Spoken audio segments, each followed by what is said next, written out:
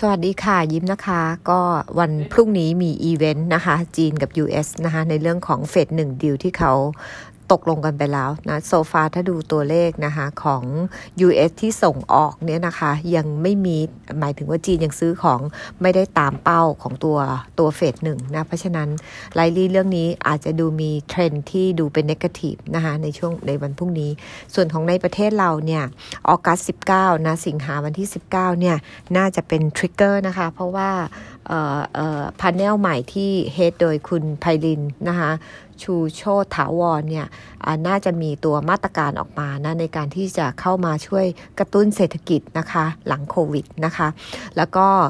ภาพรวมๆนี้คิดว่าถ้ามาตรการออกมาดีเพราะเห็นบอกว่ามีเงินนะคะในงบนอกงบอยู่ประมาณ758บิลเลียนนะคะถ้าใช้ได้ดีเนี่ยไลลี่น่าจะทำให้บรรยากาศเนี่ย improve ขึ้นนะคะส่วนที่เหลือก็จะเป็นตัวงบนะคะงบล่าสุดเนี่ยเดี๋ยวไล่มาเป็นกลุ่มเลยดีกว่านะคะกลุ่มโรงพยาบาลเนี่ยตอนนี้ออกมาครบหมดทุกตัวแล้วนะแต่ว่ามีบางตัวเพิ่งออกเมื่อเช้านะคะตัว CHG ก็สรุปได้ว่าโรงพยาบาลทีมที่ทางพี่เกษมเขาแนะนำมาตลอดว่าให้หลีกเลี่ยงโรงพยาบาลที่มี exposure ลูกค้าต่างชาติก็ได้ผลนะคะเพราะว่างบที่ออกของควอเตอร์2เนี่ยทั้งบำรุงราษฎร์ BDMS แล้วก็พระราม9เนี่ยออกมาต่ำกว่าที่คาดพอสมควรนะคะส่วนตัว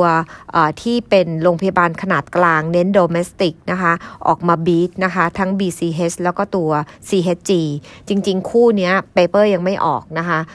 งบเพิ่งออกมานะคะแต่คร่าวๆสรุปมาจากการดูเนี่ยพบว่า BCH บีท 34% CHG บีทเราเนี่ย 58% แล้วก็บีททั้งคอนเซนซัสด้วยทั้ง2ตัวนะคะทั้ง2ตัวเนี่ยทรงตัวได้ค่อนข้างดีนะคะยอดขายลดลง 3% เยือนเยียเท่ากันทั้งคู่เลยนะคะ BCH ได้อานิสงส์จากการตรวจตัว lab test ของตัวโควิดนะคะที่เข้ามาช่วยพยุงตัวทั้งเซลล์แล้วก็ในส่วนของตัว margin ด้วยเพราะมันเป็นตัวที่มี margin สูงนะคะ margin ของ BCH quarter นี้เรามองไว้28ออกมาได้ตั้ง 33.2 เนี่ยนะคะทั้งที่รายได้ต่างชาติหายไป 10% เซมโซเนี่ยรักษาระดับได้เท่าเดิมนะคะก็น่าจะมีการอัปเกรด forecast ของตัว BCH ขึ้นได้ประมาณ 6-7% แต่ว่าราคาหุ้นขึ้นมาแล้วประมาณ 10% recently นะเราก็เลยเชื่อว่า upside ไม่ได้เยอะนะถ้าเทียบกับตัวตลาดกับตัว fundamental ส่วนตัว CHG CHG นะคะก็ดีกว่าคาดเยอะนะคะ 58% นะคะแล้วก็คอออกมา155ล้านโต 26%เยียร์ด้วยเราทำตัวเลขไว้เพียงแค่98ล้านเองนะคะก็รายได้ทรงตัวนะเนื่องจากโรงพยาบาลต่างจังหวัดเยอะนะคะก็เลยกระทบจากโควิดค่อนข้างน้อยแล้วก็ไม่ได้เน้นการทำแพ็กเกจลดราคา margin เลยค่อนข้างดีออกมาโตขึ้น20หมายถึงว่าขึ้นมาที่ 29% จาก 26.9 ใน Q2 ปีที่แล้วนะคะก็ตัวนี้ยังเป็นท็อปพิกอยู่ Target คงต้องมีการอัปเกรดวันนี้อยู่ที่2.70 นะคะส่วนตัวอื่นๆนะคะเข้าไปที่กลุ่มโรงแรมหน่อยนะคะโรงแรมก็มากันค่อนข้างเยอะแล้วนะคะตัวมิ้นท์เนี่ยตัวใหญ่เนี่ยนะคะออกมาต่ำกว่าที่คาดค่อนข้างเยอะนะคะเราทำขาดทุน6,200 ออกมาขาดทุน8,800 เนาะแล้วก็เล็บพาลบไป95นะคะ Net Loss ของครึ่งปีแรกประมาณแถว 10.9 บิลเลียน 70% ของตัว Full Year นะคะเราทำไว้ 15.5 ขาดทุนปีนี้เรายังไม่เปลี่ยนนะคะแต่ Consensus ทำไว้ขาดทุน 8,800 เราคาดว่า Consensus อาจจะต้องมีการปรับลงนะคะแล้วก็สิ่งที่ดูจะเป็น Downside Risk คือตัวเลขของปีหน้านะคะเพราะว่าตัว Bloomberg เนี่ย expect NH ขาดทุนปีนี้200ล้านเหรียญยูโรแต่ว่าปีหน้าขาดทุน388ล้านเหรียญยูโร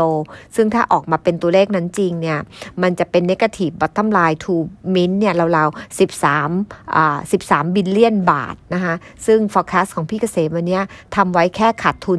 3,500 ล้านเท่านั้นเองก็เลยเดี๋ยวจะต้องมีการ revise ตัวเลขของปีหน้าลงนิดนึงในระดับหนึ่งไฟจูนกับตัวเลขของ Bloomberg นะคะของตัว NH ในปีหน้าอย่างนั้นก็ตัดฝั่งต่างประเทศออกในประเทศก็ยัง under pressure นะคะเพราะว่าตัว supply ที่ยังทยอยเข้าในส่วนของพวก luxury กดดันพวก room rate นะคะฝั่งฟู้ดยังดูดีอยู่ใน Q2 ถือว่า resilient ถึงแม้ same store จะลบไป23 total store sale ลบไป37นะคะแต่ว่าตัว EBITDA เนี่ยยังมีกำไรอยู่เป็นบวกอยู่ที่478ล้านนะคะก็จนกว่าจะมีการ resume international flight นะเราคิดว่ามิ้นยังยากลำบากนะคะเราเมนเทนขายอยู่ที่16.80 นะคะส่วนตัวเอราวัณนะคะ loss in line อยู่แถวๆ595ล้านเล็บผ่านลง 96% year in line นะคะ EBITDA margin ลบไปประมาณ290กว่า%เพราะว่า fixed cost สูงนะคะเราคาดว่า Q3 น่าจะเห็นขาดทุนต่อเนื่องแต่เบาลงนะคะประมาณ400ล้านนะคะ occupancy ถ้าจะให้กับ break even นะคะจะต้องถึง60ปีนี้เราทำเพียงแค่30ปีหน้า46น่าจะเมนเทนขาดทุนต่อเนื่อง2ปีนะคะตัวนี้ก็เมนเทนขาย2.80 ตัว SHR ออกมาควอเตอร์นี้ขาดทุน800ล้าน first half ขาดทุนไป973ล้านเราทำทั้งปี900เราคาดว่าเราต้องมีการ revise down at least มาอยู่ที่ขาดทุน 1,500 ล้านสำหรับตัว SHR นะคะแล้วก็ ต่อจากกลุ่มนั้นขอเข้ากลุ่มรีเทลหน่อยนะคะ BJC นี่เราตัว core profit เนี่ยดีกว่าเราคาด 100% ดีกว่าตลาดคาดไว้ 373% เกิดจากการควบคุมค่าใช้จ่ายนะคะมีการลดพนักงานนะตั้งเป้า cost saving ต่อปี 1,000 ล้านนะคะโดยที่น่าจะมี positive book นะคะลดลง200กว่าล้านต่อควอเตอร์นะคะในแง่ของตัว operation หลักยัง weak อยู่นะคะ same zone ในควอเตอร์ของ Big C ลบ17นะคะแต่มินิ Big C ดีกว่าเมื่อเทียบกับ 7-Eleven เพราะลบแค่11 7ลบไป20นะคะ margin ลง330กว่าบิปนะคะเพราะว่าขายพวกโฮเซลมากขึ้นแพคเกจจิ้งก็ยอดขายลง 11% นะคะเราคาดว่าน่าจะเห็น improve ในควอเตอร์ที่3นะคะเพราะว่ามีการขายของ high margin เยอะขึ้นแต่ว่าเซมโซยังไลท์ลี่เนกาทีฟอยู่นะคะส่วนตัวแพคเกจจิ้งน่าจะดีขึ้นเพราะดูเหมือนว่าได้ออเดอร์ใหม่แล้วก็เฟิร์มออเดอร์แล้วแล้วมีการปรับ earning ขึ้น 4% ปีนี้นะคะบน cost saving แล้วก็ลดของปีหน้าลง 4% valuation ค่อนข้างถูกนะคะลบ 1.9 SD below 5 ปีมีน23 เท่า PE แล้วก็รับอัปเกรดเพราะเรื่องของ valuation นะจาก hold ขึ้นมาเป็น buy target อยู่ที่41.50 ส่วนตัว OSP นะคะหลังจาก book dividend ทำให้ตัวกำไรเนี่ยทรงตัวได้บวก 13% year-on-year 800 ล้านถ้าตัดตัว dividend ของ Unicharm ออกนะคะตัวกำไรของตัว OSP จะลดลง 11% year-on-year เพราะฉะนั้นควอเตอร์ที่3ไลลี่น่าเป็นห่วงนะคะน่าจะเห็นกำไรลดลงทั้ง Q-on-Q แล้วก็ year-on-year ในบรรยากาศที่ Energy Drink ยังค่อนข้าง weak ด้วยนะคะแล้วก็ในควอเตอร์ที่2พม่าลงไป 33% นะคะซีวิตในประเทศขายดีขึ้นนะเลยทำให้ domestic sale ขึ้นแต่ว่าซีวิตเป็นตัวmargin ต่ำเลยดึง margin ลงไปมา170บิปนะคะก็มีการ control cost ที่ดีนะคะตัวนี้ long term ยังดีอยู่แต่ว่า short term อาจจะ under pressure นะคะเราให้ hold rating target 44.50 นะคะส่วนตัวอิชิตันนะคะออกมาดีกว่าเราคาด 15% นะคะแล้วก็หลักๆเกิดจากการควบคุมค่าใช้จ่ายเหมือนกันนะคะแล้วก็margin ดีขึ้นนะคะจาก 19.6 ในควอเตอร์1ขึ้นมาเป็น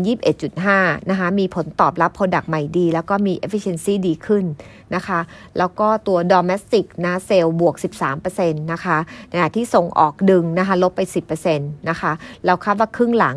น่าจะเห็น slightly drop นิดหน่อยนะเพราะว่าน่าจะมีค่าใช้จ่ายการตลาดที่จะพยายาม boost product ใหม่เพิ่มขึ้นเราปรับ earning ขึ้น 5% ปีนี้ 4% ปีหน้า target เอาขึ้น40สตางค์เป็น10.80 นะคะแล้วก็ maintain ซื้อนะคะส่วนตัว IVL นะคะงบออกมาnet profit ดีกว่าคาดนะคะทั้งเราและ consensus แต่ว่า core profit เนี่ย in line นะอยู่ที่2ล้านนะคะบวก 44% Q บวก 60% year นะคะหลักๆของตัว core profit ที่ค่อนข้างโอเคนะคะเกิดจากไอตัวภาพของเพชรนะคะที่บวก 20% คือ operation ดีกว่าเราคาด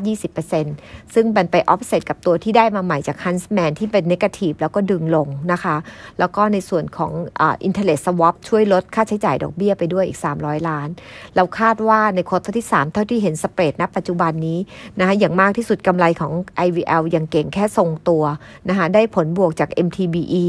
กับตัวยุโรปเพชร นะคะในระดับหนึ่งช่วยรองรับขาลงของไอตัวสเปรด PTA ในเอเชียเพชรในเอเชียรวมถึงพวกสเปรดของพวก Huntsman นะพวก EO EG ทั้งหลายด้วยนะคะก็เรา recommend hold IVL target 28 บาทนะคะส่วนตัว CPF นะคะงบออกมาดีกว่าเรากับตลาดคาดประมาณ 5% 3% เกิดจากยอดขายนะคะดีกว่าคาด margin ดีกว่าคาดยอดขายโต7นะคะ margin บวกไป 4.3 อยู่ที่ 18.3 นะคะก็ทั้งที่มี contribution ต่ำลงจากตัว CPO ควอเตอร์ที่3เราคาดว่า momentum earnings ของเขาดีกว่านะคะเพราะว่า high season ของส่งออกแล้วก็ราคาไก่ขึ้นนะคะหมูเวียดนามตอนนี้ 90,000 นะคะจาก 74,000 ควอเตอร์ที่2นะคะแล้วก็ดีมานด์นะคะของการซื้อจากจีนยังค่อนข้างดีนะคะแล้วเราเชื่อว่าอาจจะมีอัพไซด์จากฝั่งจีนด้วยนะคะเพราะว่าล่าสุดจีนสัดเป็น20โอเวอร์ซีนะคะที่เขาซื้อของด้วยนะคะก็เรา recommend ซื้อ target 39.75 เอาขึ้นจาก38.50 บาทนะคะมีการปรับ earning ขึ้น 2% นะคะแล้วก็ที่เหลือก็จะเป็นงบ inline land and house นะคะ1,400 นะคะ transfer ดีทั้ง low rise แล้วก็คอนโดนะคะshare profit กับตัว rental ลงนะคะ margin ยืน inline ที่ 28.8 นะจ่าย dividend 20 สตางค์น้อยกว่าปีที่แล้ว30 สตางค์ครึ่งหลังน่าจะมี transfer ที่ดีขึ้นนะคะต่อเนื่อง pre-sale momentum ดีนะคะมี new launch นะคะแล้วก็น่าจะเห็น HOH improve นะคะเรา maintain ซื้อ top pick นะคะ target 9 บาท 5 ตังค์นะคะแล้วก็อื่นๆก็ของยิ้มก็หมดเท่านี้นะคะสวัสดีค่ะ